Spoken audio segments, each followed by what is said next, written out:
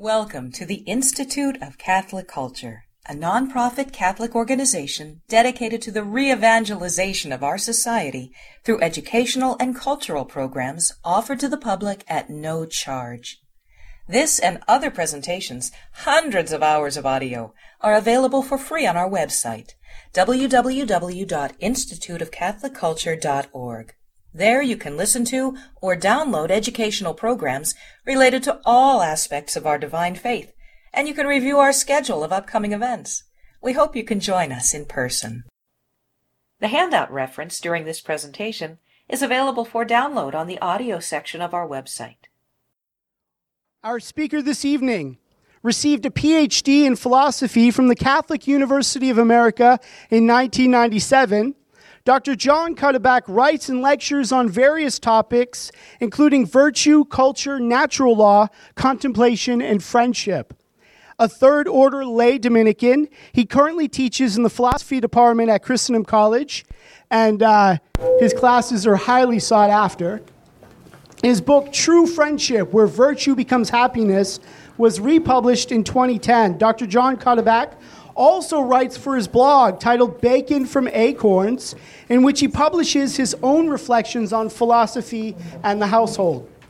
Dr. Cuddeback is an avid gardener and hunter, and he lives with his wife and 6 children. It's still 6, right? You never know in Front Royal. 6 children in the Shenandoah Valley. He is a frequent speaker for the ICC as well as one of our Magdala Apostolate professors. So please join me in welcoming back to the Institute, Dr. John Cuddeback.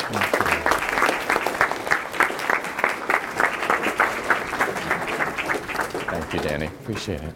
Thank you. Well, good evening, everybody. Great to be here with you. As I parked the car and I was walking in, I bumped into an old friend who was pushing his baby in a stroller. And, well, at first I thought he might be coming to the lecture. I should have known better, seeing as he's an old friend of mine. And so he was actually on the way to adoration. He said, "I'm sorry I can't make it to the lecture tonight, but don't worry, I'll just watch it on my smartphone." So, there we have it. What we have before us tonight is a very tricky topic, and there are no easy solutions to the problem that we have. But let us, as Father suggested, let us reflect, let us examine together, and see what we might come up with. I do begin here with an assumption, and that assumption is that we all realize that we have a problem. I cannot, as part of the lecture here this evening, I wouldn't be able to sufficiently address this very complicated problem. But one thing for sure I can't do is try to convince somebody that we have a problem if you don't fundamentally already see that. All right, so I'm going to fundamentally assume that we have a problem, but nonetheless, I do want to help in my opening section here to focus a little bit on understanding a little better what that problem is. So I'm going to try to focus our attention in seeing several different aspects of what this problem is. Then after that, I'm going to go and I'm going to turn to Pope Francis and look at some things that he has written, and he's used some other great authors, but try to give a little bit of a philosophical analysis, more going to the root of the problem, although even there it's complicated, and we won't be able to do that in a comprehensive way. And then finally turn and offer a few practical suggestions for what we might do. So again, an opening look at kind of giving a description of the problem and some key effects of it, to make a little bit of a philosophical analysis of the problem, and then make some suggestions as to practically what we might do. Most everybody, I think, can feel that something is wrong. Children don't know how to interact with adults or with one another. They don't know how and aren't interested often to play old-fashioned games, the normal games that we've always associated with childhood. Their imaginations tend to be weak and are filled, by and large, with either banal or evil images. They need to be constantly or almost constantly entertained. And astoundingly, they're still usually bored. Their manners, pardon me for saying it, by and large, are deplorable. Simply deplorable. They're lonely, they're depressed, and very often unhappy. They're not at home in their own skin. They're often not at home in their own home. And it's not just the young people. We adults are too busy, but at the same time, we know we waste much too much time. We feel fundamentally disconnected in the midst of unprecedented connection. Our own manners, to be frank, are slipping. We interrupt our own conversations because of a text or a phone call regularly. Contexts that used to be sacred times of presence are no longer. Our own meal times are suffering. There are fewer people, more technology, less presence at our meal times. We feel that we have to be always on call, and we're tired of it. But at the same time, we're addicted to stimulation, be it by digital communication or the ever-present and almost always vapid news feeds, or by our favorite television shows, YouTube videos, or movies, or sports events that we can now watch almost at will anytime. And it's cumulative. Emptiness, absence, separation. On the other hand, how many hours in a day do we simply hear the sounds of nature? Or for that matter, the sounds of human voices, of people who are bodily present in an unhurried, peaceful context? How much, how often in a day do we hear such things? And whose fault is all this? Is the world making us do this and be this way?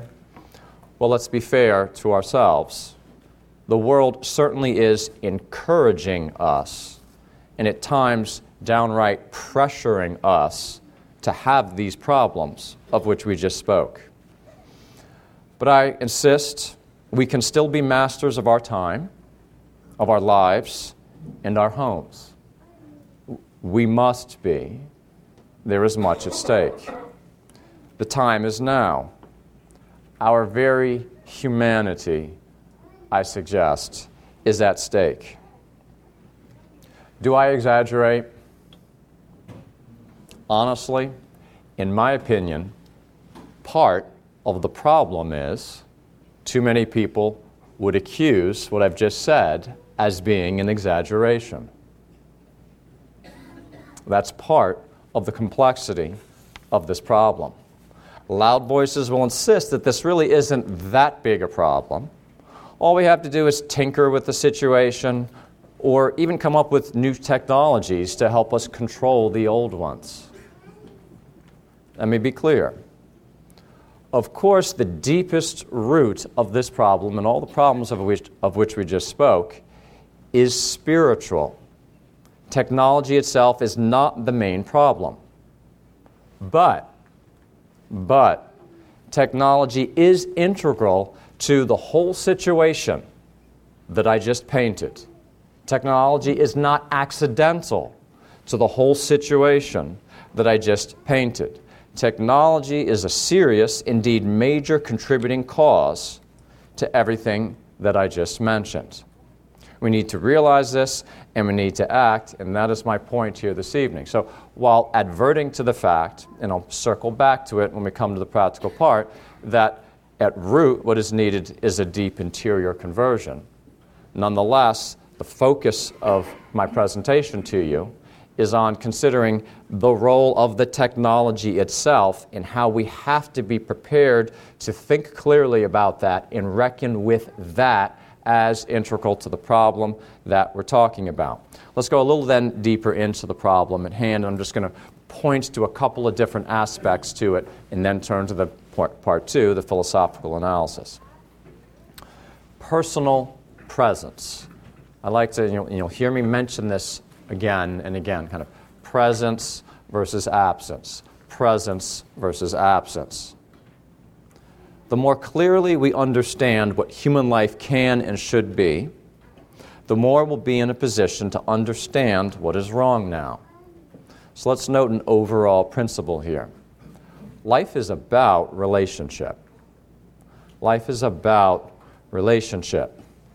Relationship, most of all, consists in living together, which most of all means being present to one another. So I'm suggesting, for starters here, at the absolute center of truly human life is the ability to be, and I'll throw in the word, you didn't have to throw this word in the past, physically present to one another. To live in relationship as a human being is especially lived out in being bodily present, not just in body, but then how are we in a deep, rich, and full way present to one another? I'd like to quote to you the 15th chapter, the 15th verse of that chapter in the Gospel of St. John. No longer do I call you servants, for the servant does not know what his master is doing, but I have called you friends. For all that I have heard from my Father, I have made known to you. I have lectured much on friendship. I love the point of friendship. If we're made for relationship, the relationship I'd say most of all that we're made for is to live in friendships of different kinds. I always love the central insight of Aristotle into what is at the center of friendship. Conversation.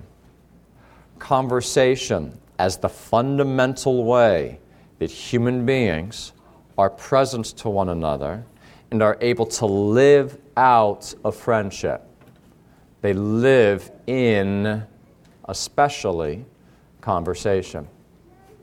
I tease my students then when I read them the verse that I just read to you from the Gospel of St. John and say, I think that our Lord had the same understanding of friendship that Aristotle did. For note how he just put it at this key moment, saying that he calls us friends. The servant does not know what his master is doing, but I have called you friends. For all that I have heard from my Father, I have made known to you. There's this deep sense here of even a conversation between us and our Lord. He has shared his inmost thoughts that the Father has shared with him, he has shared with us. So I just begin here. This is at the foundation of our understanding of who we are.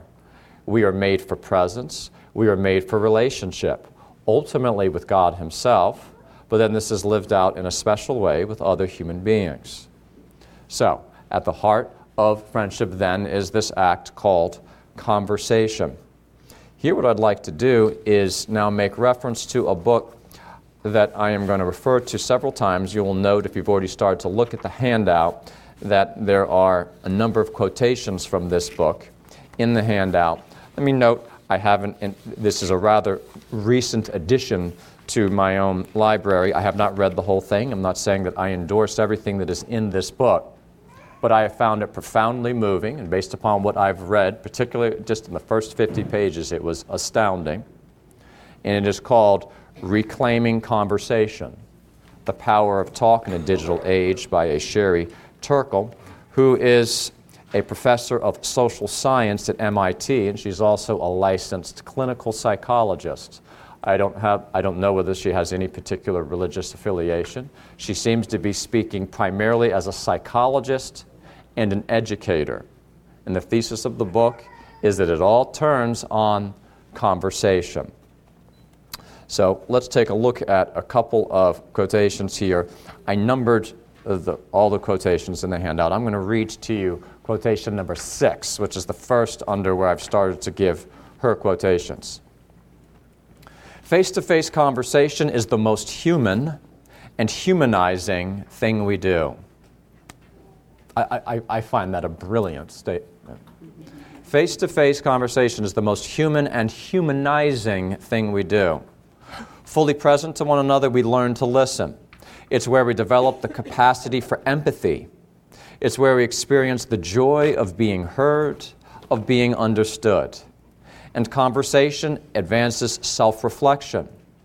The conversations with ourselves that are the cornerstone of early development and continue through life. I'm going to jump down to number 9. Conversation is on the path toward the experience of intimacy, community, and communion. Reclaiming conversation is a step toward reclaiming our most fundamental human values. The fundamental thesis of her book, ladies and gentlemen, is that the habits of our technology are hindering us in a very fundamental aspect of our humanity, in as much as we are losing the ability to have real conversations. Now, it might seem easy to kind of dismiss that. Oh, I talk to people all the time. This is where we have to focus and bear in mind this conversation, and then there's conversation. Or we might say there's talking, and then there's the conversation of friends, or the conversation of parents to children, or the conversation of colleagues. Conversation as the key humanizing activity. And her fundamental thesis here is that technology, and it shows up most clearly in the children. Well, I can't make the whole case, but I'm going to just point to one particular thing here. In the first quotation there, she says it's where we develop the capacity for empathy. She says one of the most dramatic and scary things that now the studies are showing about not just young children, but moving into teenagers. As a whole, the generation has a quickly diminishing ability to empathize with, to feel with other people. And that's part of the reason that there more and more are kind of horrendous things that they do, and they interview them afterwards, and they're realizing there's just this fundamental disconnect. They haven't learned how to empathize with another person, where you're able to enter into what someone else might be experiencing. And so they're fundamentally handicapped on the most foundational human level. And we have to ask ourselves why. Well, I'm not going to be able to make her whole case, but of course, fundamentally, the assertion is that the technologies are replacing the kind of conversation in human presence that would have been providing for precisely that kind of humanizing formation. So, that's my quick thought for you on presence. We are losing the contexts and the habits of being present to one another, especially with rich conversation. Another quick area, we have a growing inability to be alone, to have silence, and to have interior conversation. I'm going to read you a quotation that's not on your handout from St. Thomas Aquinas. And here he's making a very fascinating case. This is in his treatment of friendship. And he's making the argument that we are able to stand in as good a relationship to other people in friendship as we are able to first exercise towards ourselves.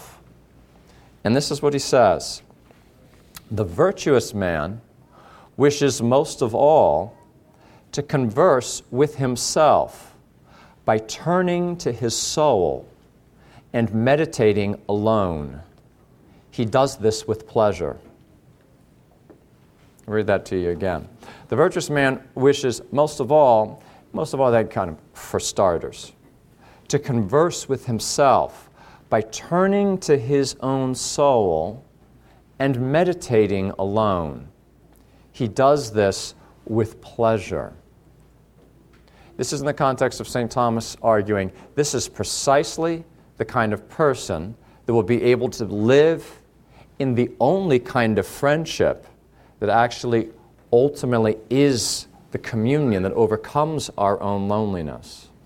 He's in no way implying that the virtuous man is sufficient unto himself or only wants to be alone, but there is first of all this ability and even pleasure in being able to turn inwardly and be with himself. A couple other aspects of this problem. We constantly experience ourselves as both available to others and on display. Think of how we think of our life often. I know this applies more to young people. More and more of these things aren't just applying to young people. We think of our life in terms of posting videos or images of our life, or even just how would we explain what is going on in us online. Again, this is a very, very broad phenomenon now.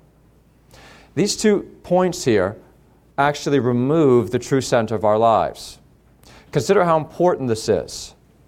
Who is the experienced or felt audience for our life? What is the audience looking for? What does the audience that we live in the presence of actually value?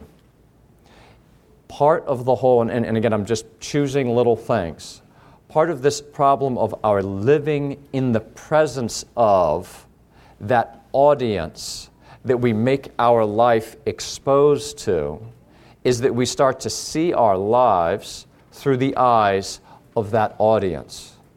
And by and large, what that audience is looking for is not pointing us towards what we should be looking for or valuing in our own lives.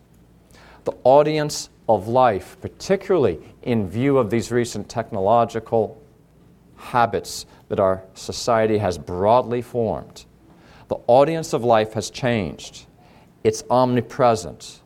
It's crushingly banal. It changes how we look at who we are. This strikes at our very ability to understand ourselves, to have the proper self-image, and stand in right relationship to other people.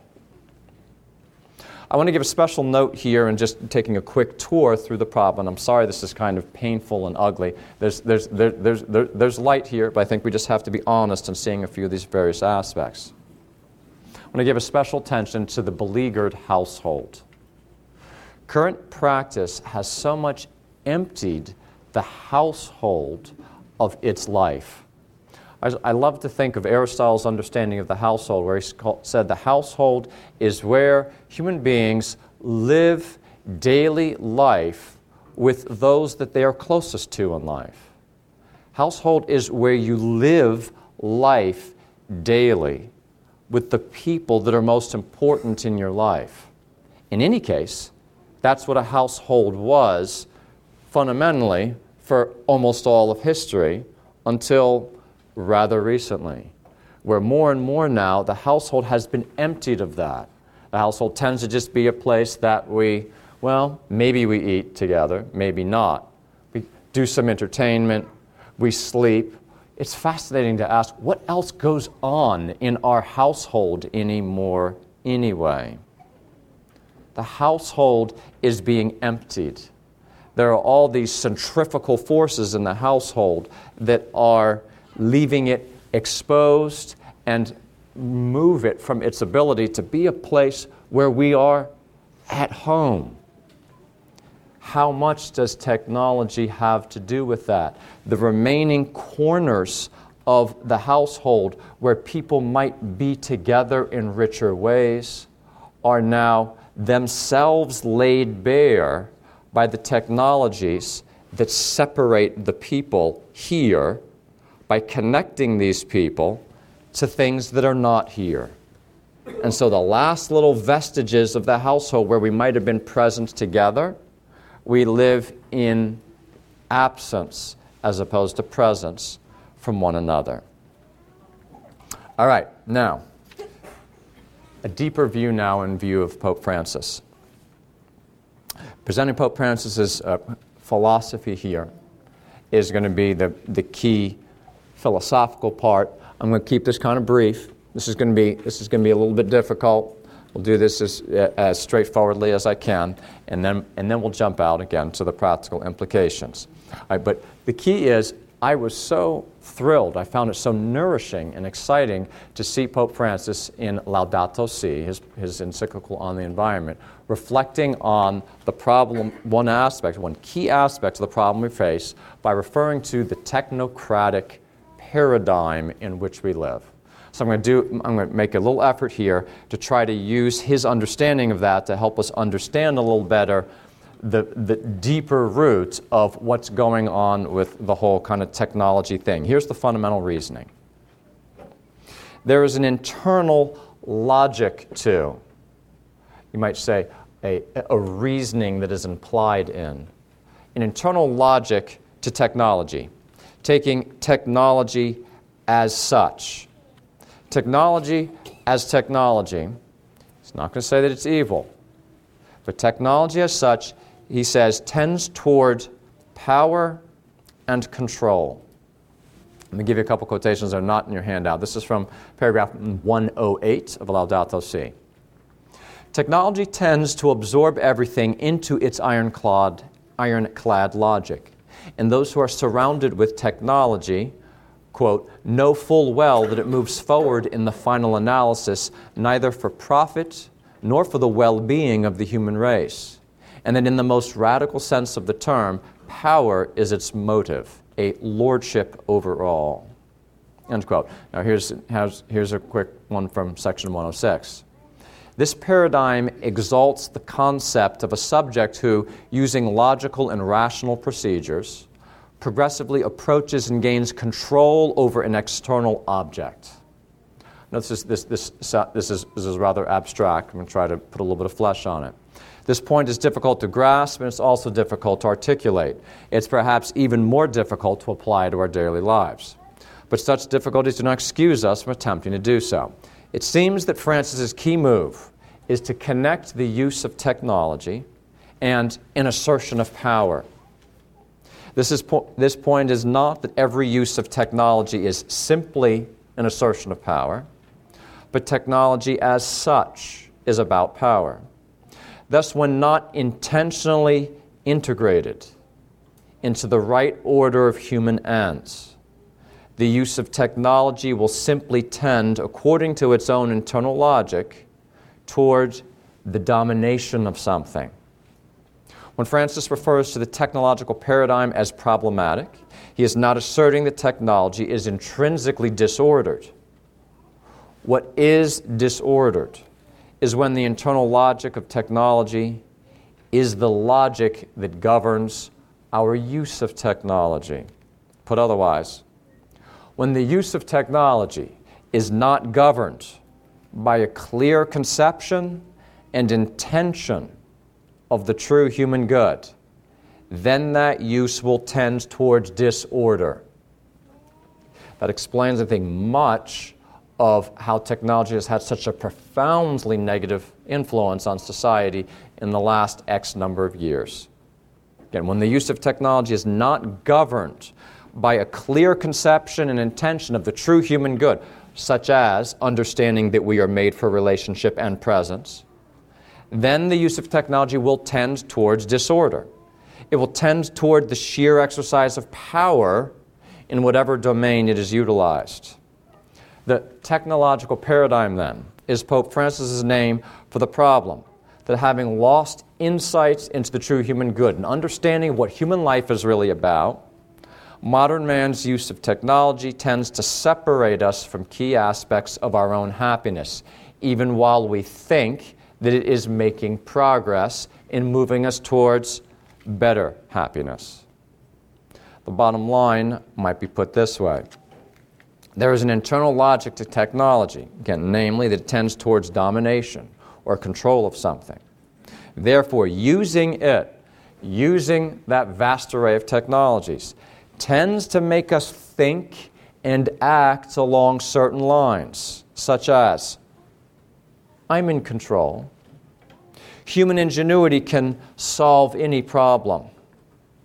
I can and should work indefinitely to make my life more convenient, more pleasurable, and have less work. We might put it this way. The dominance of technology in the modern world, ladies and gentlemen, is training us to ask certain questions and to answer them in certain ways. When I have a problem, I tend to think, what technology might solve this problem for me? Even when I have some type of discomfort, what technology might make it go away? More generally, here's a way that we have been trained to think. Note how we so often think this way, ladies and gentlemen. Soon we'll be able to X. Whatever X is. We say soon they'll advance technology so we'll be able to X.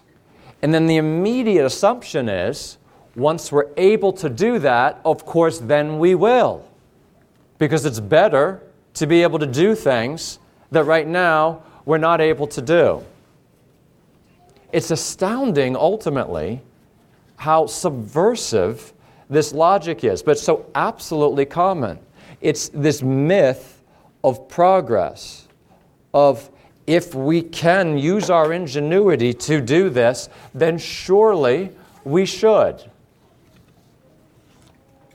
In any age, the development in use of technology should be carefully analyzed in view of a rich and nuanced understanding of the good human life. But the simple fact of the matter is, ladies and gentlemen, is that this has not been done in any significant way in Western civilization for a very, very long time. The dominant forces in Western civilization have pushed forward with progress in technology as though that is good in itself. It has become the dominant way of thinking, and I present for your consideration Pope Francis having a profound insight here that we all, in various ways, tend to think in these terms, even if not the most crass terms. We need to learn to stop and to ask the right questions. Right now, society is constantly pressuring us and indeed at times almost requiring us to follow along with that internal logic of, well, this is what's coming next. We might as well go ahead and get ready for that. We tend to see this as inevitable, and indeed, we often are even trapped into seeing it as progress. But most of the time, or in any case, often, it's not. Let's take a quick peek at the second quotation on your handout from Pope Francis. This one particularly struck me. Again, this is Laudato Si in the context of talking about the technocratic paradigm, which is about to wrap up and move to the practical. We have to accept that technological products are not neutral. I'm very glad he wrote that line. So often people say, well, the technology in itself is neutral. Pope Francis just said, it's not neutral. It doesn't mean it's intrinsically evil, but he's saying it's not neutral. In what sense is it not neutral? He goes on. For they create a framework which ends up conditioning lifestyles. There it is, ladies and gentlemen. When I read that line, I thought, bam, thank you. He's nailed it. This is what we've not seen. The technological products are not neutral. They create a framework which ends up conditioning lifestyles. Now, so I'm a little bit bold right here, ladies and gentlemen. It's a very simple and the most obvious example. If we apply that, a smartphone is not neutral. Why is it not neutral? Because it conditions us to live in certain ways. And those ways are often deleterious to the richness and fullness of our life.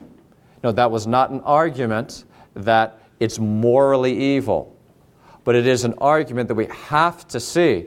Having a technology, having an entertainment center in our living room is not neutral.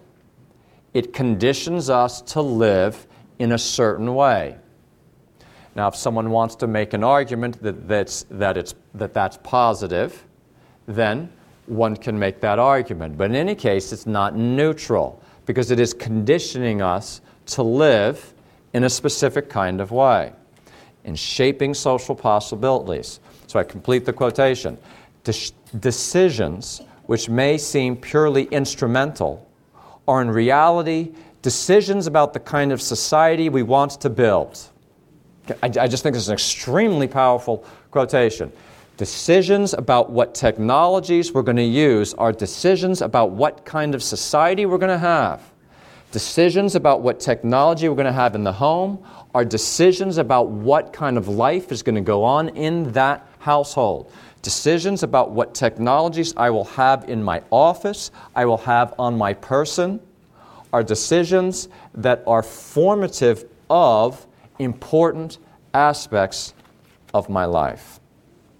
I'd like to give a couple quick examples then of what question might we ask, and after that then I'm going to turn to some more specific suggestions. What questions might, as a civilization, we have been asking? Maybe we're not going to ask these anytime soon as a civilization, but as a subculture, as a subcommunity, as in any case, in your household or with your friends. Here are some questions that we can start to ask. Will this particular technology, whatever it is, or this particular use of that technology, enhance my relationships? Will it enhance my ability to be present to grow in friendship with the most important people in my life? Will it be a factor to help me grow in virtue, in self-control, in courage, in magnanimity? Will this technology that I'm going to use in my work, we're not particularly going to go into the direction of various kinds of human labors, but here's a great question. Would it have been asked a very long time ago? Will these various advances in technology make human labor more human, or will it actually dehumanize that very labor? This question needed to be asked, and it wasn't. And that's part of why we are where we are. Okay, some practical steps. Fundamental solution, Pope Francis refers to this in the encyclical, and we need to note it. Profound interior conversion is his phrase. Profound interior conversion is, of course, the fundamental solution to this problem. Nothing less will empower us to be able to address this serious situation than a profound interior conversion. But that alone, ladies and gentlemen, is not enough. And that is the point of my lecture here this evening. My lecture is not focused on that profound interior conversion. That's a beautiful and extremely important point. That is not what we're focusing on here. We're taking that for granted. The interior conversion, we might call it a conversion toward relationship, a conversion towards presence, a conversion towards friendship, a conversion towards virtue, a conversion towards the interior life.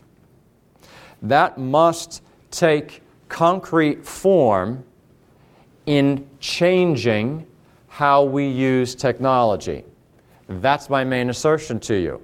The deep interior conversion needs, as a necessary complement to it, a reflective, insightful, penetrating consideration of the things that we're talking about, yielding a concrete plan of how what we do in the exterior forum can aid and bear out that interior conversion. So we might put it this way, put it very simply. The conversion is put first things first, but then see the connection between putting first things first and what that means for how I see technology and how I use technology. All right, so I've divided my practical suggestions, ladies and gentlemen, into a few what I'll call negative steps. Negative doesn't mean negative in the sense of not having good results, but negative in the sense of more having to say no, because I think it's only realistic that we recognize that this program is going to begin with saying a no, but the saying of no is ultimately about the saying of a yes, but I'm going to begin with the saying of no. The only way we're going to be able to do this, particularly given where we are now, is to enter into it with an understanding of this is going to hurt. This is going to take a change. This is going to take a dramatic discipline. This is going to take a dramatic restraint, because technology is easy, it's fun, it's titillating. It appeals to us in so many ways. This is why, ladies and gentlemen, we all fall into using it in ways where we're kicking ourselves as we're doing it. Why am I watching this YouTube video right now? Why am I watching this goat walk on a tightrope? Because someone shared it and thought it was funny. Right? I'm sharing, we're in this together. It's understandable that we're going to find it difficult. And I'm referring to a silly and banal. There's obviously more difficult things that we're going to have to deal with here. So my overall suggestion, it's going to take a holistic approach. Whatever we do, we're going to have a very specific plan. All right, here are a couple examples, a couple suggestions, because here's the thing. It's going to have to be individualized. It's going to have to be us looking at our lives and saying, how can we make this possible here? We're all in slightly different situations. There's no one size fits all. There's not going to be, okay, given all this, then just take all these devices right here and just drop them in this trash can, and now we've solved this problem. And that's not necessarily what would have been best in any case. But in any case, it's normally not going to be possible. Two things we can do on the negative front. Physical no technology zones, and temporal no technology zones. These are two main things that we can look at very practically in our day. Where can we find certain spaces, certain actual places where we are going to say, and we're going to hold ourselves to it, and then others to the extent that we possibly can. Again, there's going to have to be buy-in. I'm not talking about forcing and hitting other people over the head, but we're trying to build consensus. Can we find friends who have buy-in with us? All right, so here it is. So for instance, maybe it's our living room. The living room, maybe we're going to say, is simply a no technology zone. When we go into the living room, we're not going to have a computer in there. We're not going to have a smartphone in there. There's lots of different ways that people found to do this. You put a basket at the entry to the room, and you have people drop their things in there, and then they go into the room. Ladies and gentlemen, we have to talk about details like this. It has to be done in some way like that. Again, it so much is at stake. Where are going to be the physical places for presence, for having face-to-face bodily conversation that is uninterrupted? There's so many quotations here I'd love to be able to peek at. One of the quotations here from Sherry Turkle, so I just set it aside here, is quick look at number 7 and number 8. We say we turn to our phones when we're bored. And we often find ourselves bored because we become accustomed to a constant feed of connection, information, and entertainment. We are forever elsewhere. Okay, number 8. Even a silent phone, and this is what the studies have shown, even a silent phone inhibits conversations that matter. The very sight of a phone on the landscape leaves us feeling less connected to each other, less invested in each other. The studies have shown, and one could argue with it, if someone knows that there is a phone here, my phone, your phone, that could at any moment get a text, could at any moment get a call, any moment someone could say, let's check that out and let's look it up. Boom, and someone's somewhere else. In a very maybe well-intentioned way, but all of a sudden you're someplace else. We're not really with one another anymore. That lowers the quality of the human contact right there. Boom. One might argue against it. Seems to me experience is bearing this out. And then here again you have the professional saying, this is what we're finding. So the importance then of our being savvy, our being more savvy than others are, because we have such a clear sense of what is so important that we defend. So those spaces that we're going to set up for freedom, And then likewise, times. Here's an idea that was suggested to me, and I found it very much worth considering. The Sabbath technology-free zone. What about if Sunday, or some part of Sunday? Just think about how this might fit. The Lord's Day, for the sake of a certain rest. Of course, the Lord's Day rest is a very rich kind of rest. It's a rest that's particularly a resting together in a way of being with. Are we willing to say the entire Sunday or some large chunk of Sunday, we are going to absolutely set all those things aside? No, maybe not absolutely. Maybe it's going to be certain ones. I can't tell you exactly which to do. That's why this thing is so tricky. It's so easy when we start to throw out these particular suggestions. Oh, okay, that one doesn't really fit for me. That one doesn't really fit for me. I want to be a little bit in your face. I'm going to suggest to you, you've got to find one that fits for you. What about, and this is something I've talked about with friends and colleagues, what about the problem of my job requires now that I be constantly on call? If my boss, even in the evening, had other husbands of young children say this, if I get a text in the evening from my boss and I don't respond right away, I've got a problem.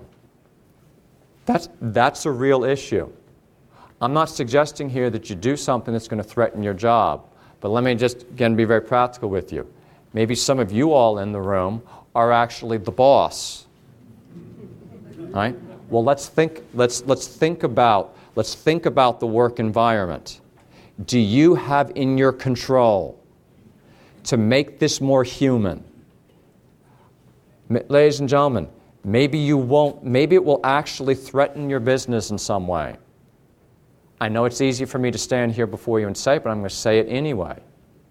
If there was any truth to the opening picture that I painted, then we've got to be willing to ask these questions. Are you willing to have your business be less successful? Are you willing, even as an employee, to be the one that's not willing to be on call all the time? Because if you're on call all the time, you don't need me to tell you. Your children know it. And on call for them out there is not on call for them here. And they feel it. And we parents, it's so easy for us to justify, well, I have to such and such. Do we have to such and such? Maybe you do, and maybe only you know. And I'm not telling you whether you do or don't have to. If this is what you have to do, then it's what you have to do. But if it's not what you have to do, how are we going to look at that? I mean, particularly speaking to the parents. God knows your time with your children, it goes by quickly. And certain of those things you will never get back. And your absence, often connected with these technological things, is part of this thing.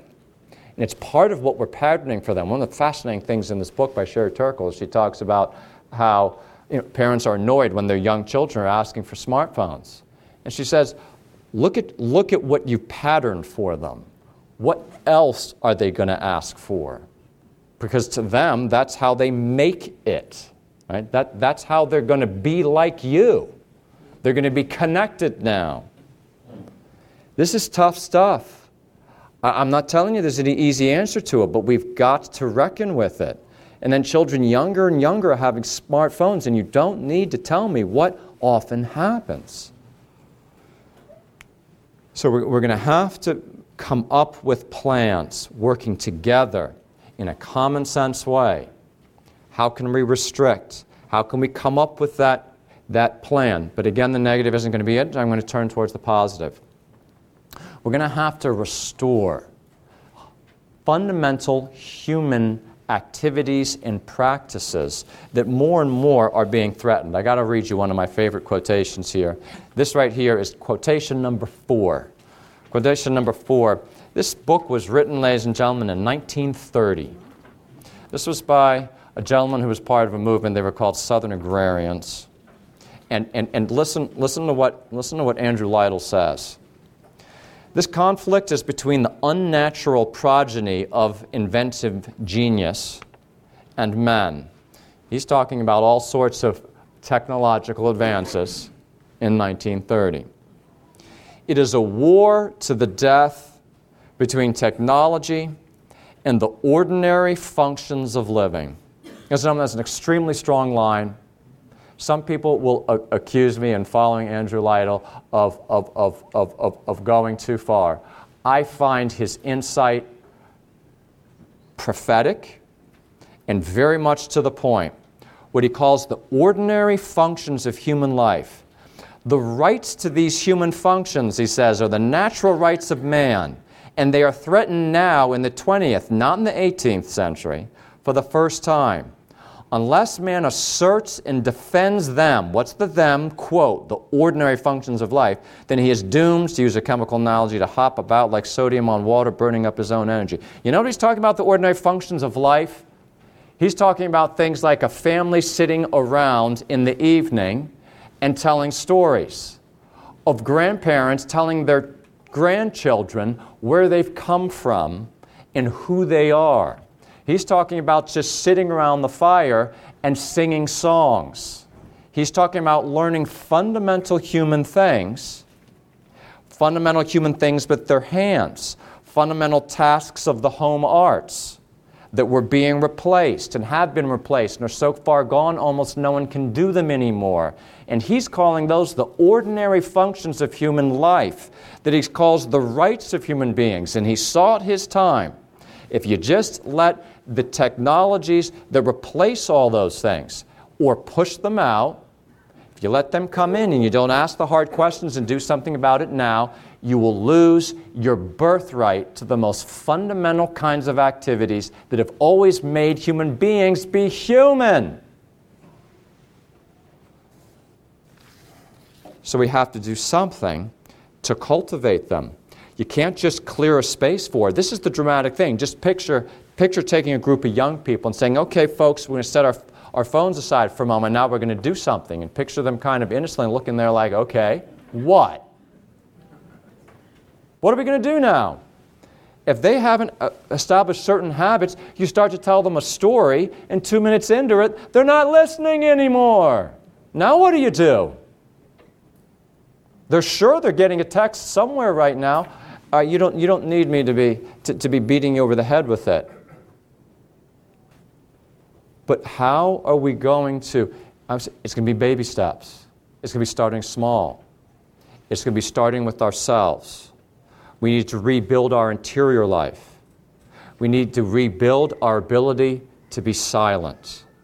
We need to rebuild our ability to be alone with ourselves and to reflect on things and to enjoy them and to enjoy simply being present and starting those awkward conversations with teenagers or with whomever to start to form the ability to do it again, whether it's storytelling or singing out loud or reading out loud together or group discussion or going on that camping trip. The amazing thing is, Sherry Turkle refers to this, it's still the case.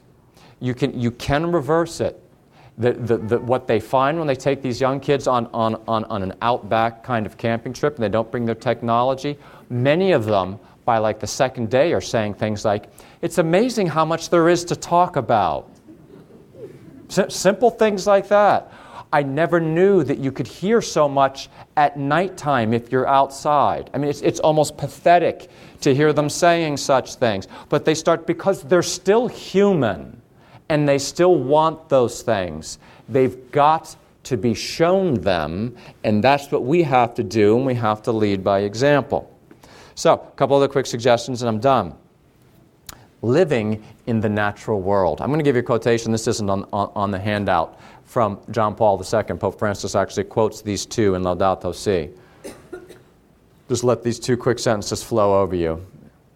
God has written a precious book whose letters are the multitude of created things present in the universe. Another one. This contemplation of creation allows us to discover in each thing a teaching which God wishes to hand on to us, since for the believer, to contemplate creation is to hear a message. to listen to a paradoxical and silent voice. One more. Alongside Revelation properly so called, this is all St. John Paul II. Along Revelation properly so called, contained in sacred scripture, there's a divine manifestation in the blaze of the sun and the fall of the night. Ladies and gentlemen, I hope it's not belaboring the points to say, I've seen it with my own eyes. Whole generations at this point don't know what's going on in the natural world. They don't know the name of a single tree in their own backyard. They couldn't name a bird if their life depended upon it. They can't tell you anything about the cycle of the moon. You could look all these things up on the internet, and they know nothing of the natural world. God's first book to tell us who we are and who He is. We've been separated from it. We too need to get reconnected to the message that God is telling us, sharing with us. I'm convinced that is going to be a big part on the positive side of how we reconnect ourselves to all the things we've been disconnected to. And finally, I'd just like to make the recommendation, and I'm going back up, or back to the fundamental, Eucharistic adoration. Talk about silence. Talk about connectedness. Talk about presence. Talk about something that just doesn't fit with technological intervention. To me, it's instructive. The bing of a text in Eucharistic adoration is just utterly out of place. How can we learn then there to go back to the source, to rediscover our own humanity in adoration of our Lord? And a final point from a spiritual master about those of us who are not in the religious life. You might say that your whole life is either in such prayer or is in approximately getting ready to go back to the prayer. Those of us who are not in the religious life, our prayer is not able to be as extensive, but we still could see everything we do as at least a remote preparation for being in adoration. This might be a nice angle through which to consider how are we going to reckon with the technology in our lives. And we have to be realistic, and we're going to have to deal with many difficult situations there. But how can we make our whole life be more of a, at least remote preparation to be in adoration? Thanks for your attention.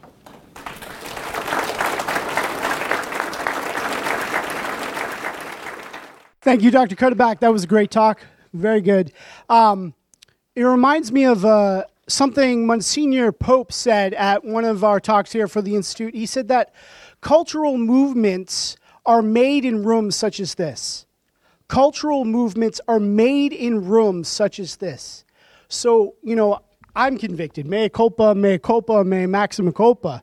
And I dare say many of you were probably convicted by what Dr. Cuddeback has told us tonight. And let the conversation continue. Don't let it stop here in this room.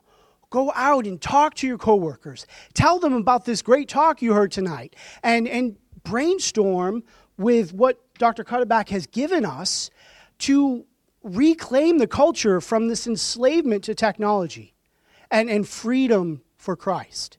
So, this is your homework. If I may be permitted to give you homework, go out, change the culture. It starts with you. It starts here now.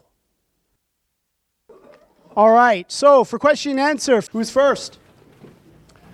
Doctor, you've pointed out very clearly that unconscious use of technology causes a great many problems, but unconscious use of technology also allows us to minister to our fellow human beings in trouble. It does. There wasn't a question mark at the end, but I'm going to put the question mark in myself by saying, what do you think, Dr. Cuddeback? Okay. So that's a question. All right. As you might know, I have a blog. Very quickly, I will tell you, I have wrestled with these things for many years. And there came a point where, speaking to former students of mine, many of the women of which are young mothers, they said it's just the way things are, that where we find things to read is online. And if you have something you want to share with us, we just really appreciate that it be there. And that was the first inspiration as to why I went on and started the blog Bacon from Acorns. And I which I want to mention, by the way, I really want to ultimately have resources on there that directly give practical helps, particularly as regards these things we're talking about. I'm actually looking for help in trying to figure out how to do that. I'd love to have a site dedicated to that simply. There would be something like Disconnect in Order to Connect, to help people to figure out how to deal with these things. But of course, they're still going to be online. And so we can minister. And so the point here is not to say no. It's to be savvy. It's to learn how to use the things well in their appropriate context. And then to avoid, things as simple as, my wife just challenged me the other day, this simply, here I am up here talking as though I've got this figured out. Just the other day, my wife said to me, John, do you really need to check your email ever while you are in this house? It's a great question, because I'm at the office all day long, and my emails in a day are literally in the, this doesn't surprise you, 60, 70. In my profession, there's just no such thing as not, right? And so I already had to learn from the people that write the books on this. You've got to have it so that it doesn't ding when they come in, and only go in several times and not have a constant feed of it. Otherwise, it's catastrophic just from an attention viewpoint. And I realized, yeah, I'm patterning for my own children. Well, Daddy has to, just check the email at least once or twice. And I normally did. There's so many things that are constantly coming in. I just thought it was a good management of time. But I realized, no, okay, why don't I do this? Or if it's an absolute emergency, maybe one time after the children go to bed. We have to come up with these things ourselves. But it's so easy when you go in there all of a sudden to start doing other things. And so this is what I'm just saying. It's about discipline. It's about thinking clearly. We're going to be doing it, and we want to use it well, and we're going to reach people that otherwise we wouldn't have reached. That doesn't change the genuine challenge of what this is. In a sense, it makes it all the more challenging, because I agree there's certain people that are only going to be reached there. All the more, for their sake, our sake, everybody's sake, we've got to figure out practically what we're going to do.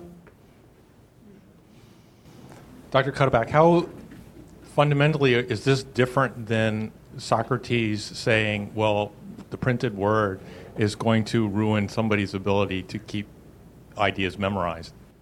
Well, it's different, and I very good question. I'd put it this way: there is no doubt that the move to writing did. You could say there were certain things that were lost. The kind of the bard culture, and the kind of the men who were able to just give whole epic histories of their people, and people could remember that before the written word. That was something that is very great. There, I think, nonetheless, a reasonable, rational consideration of the whole thing can say, I think a good argument can be made, a net gain by looking at writing. In this case, now here I'm going to a different point, but I think well, not different. I'm making a point. Your good questions made me make a point that I didn't.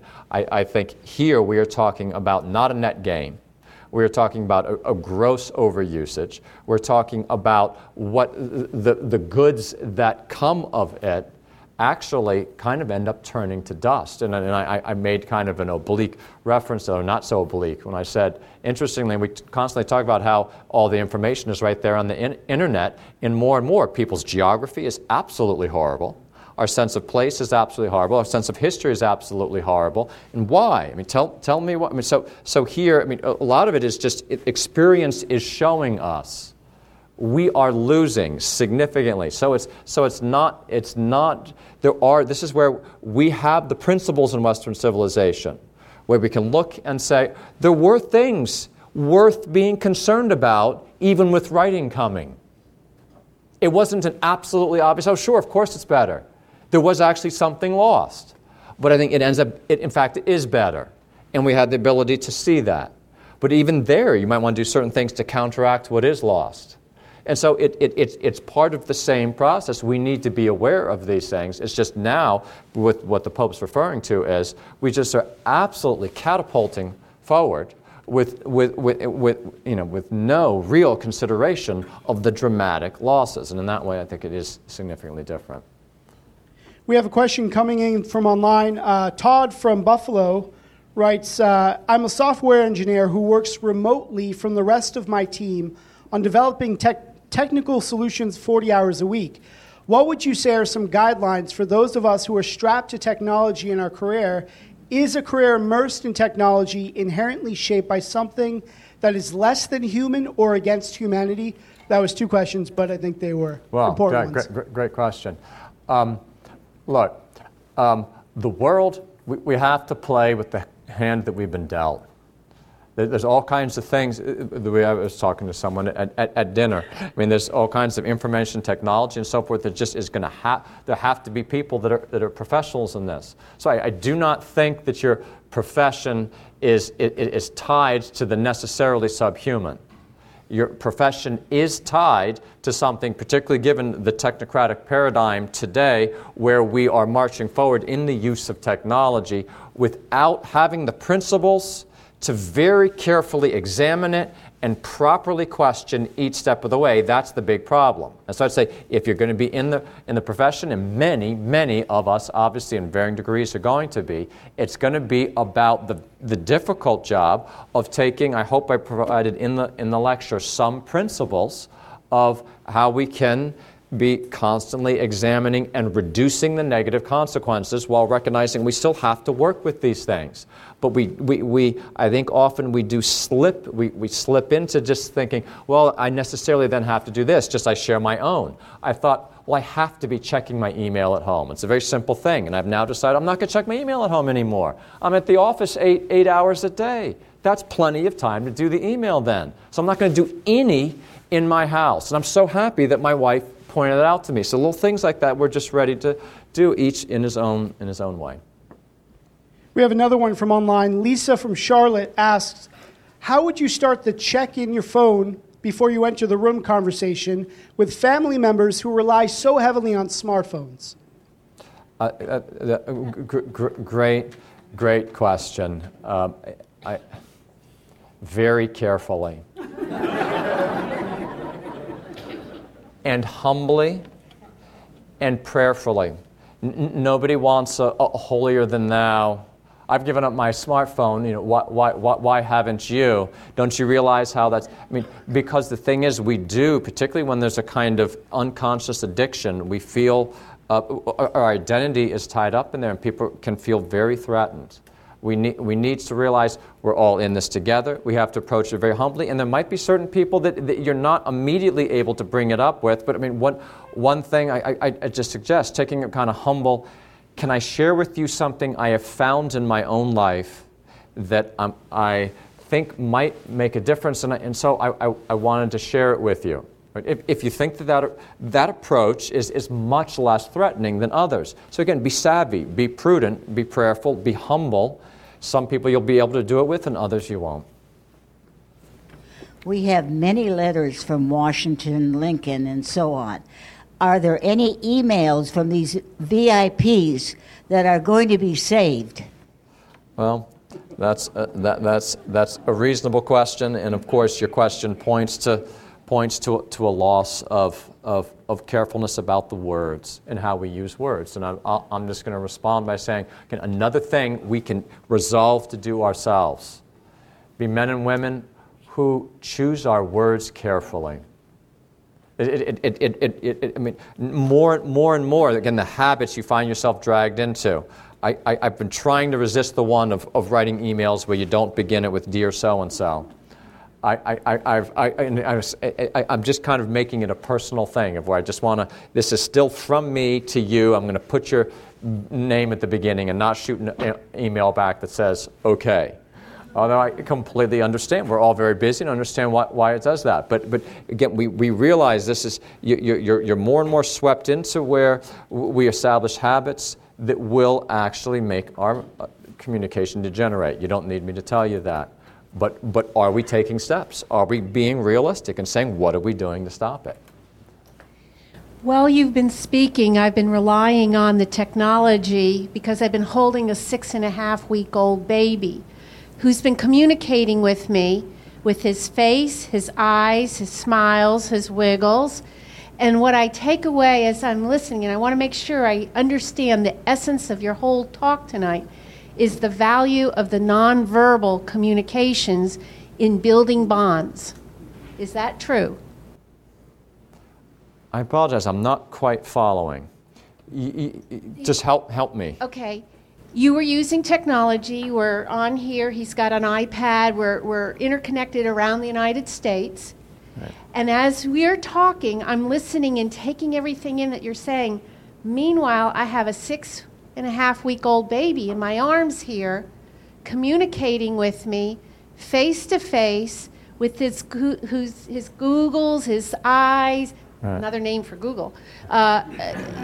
Different, the cooing, the wiggling, the nonverbal communication is powerful in bonding. And I think if I can put the wrapper around it, and correct me if I'm wrong, your point is that we need that nonverbal communication. And when, I guess, am I right in what your wife was saying to you about, do you have to check your email tonight? Her point was the nonverbal communication of not doing that is more powerful than anything. That's your okay. You have a great. I'm going to try my best here. I think this is very important. There's key nonverbal, but also I'm also putting a premium on verbal, but verbal particularly in connection with nonverbal, which is what face-to-face is. For face-to-face communication is verbal, but also involves many things that are not verbal. Our being together in body. And so I like very much the theme of Sherry Turkle's book, Reclaiming Conversation. I'm going to take very, very quickly.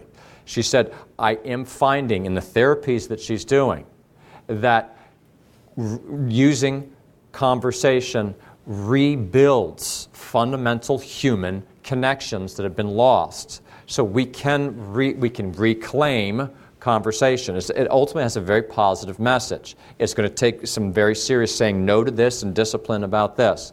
So central to my message is we need to refocus on the fundamental ways human beings are present to one another. Verbal communication is absolutely essential, but it's not simply words that, for instance, could have been thrown in an email.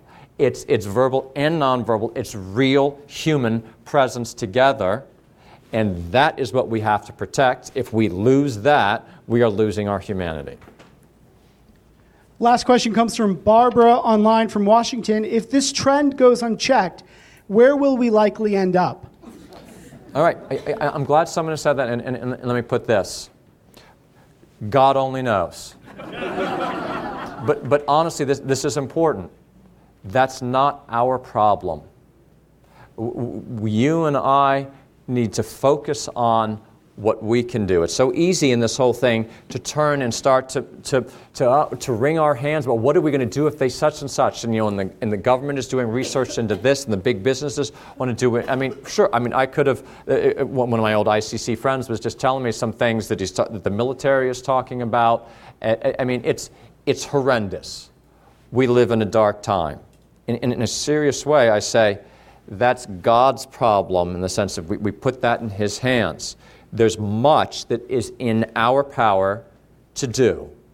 That's where our focus should be. I honestly don't think we should worry about, a reasonable question, I understand, but as a word of encouragement, let's put that in God's hands.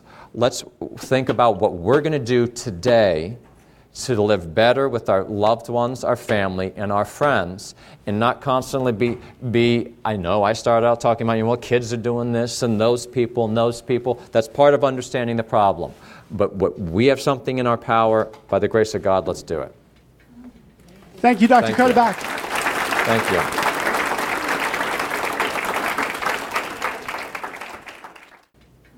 We hope you enjoyed this presentation from the Institute of Catholic Culture.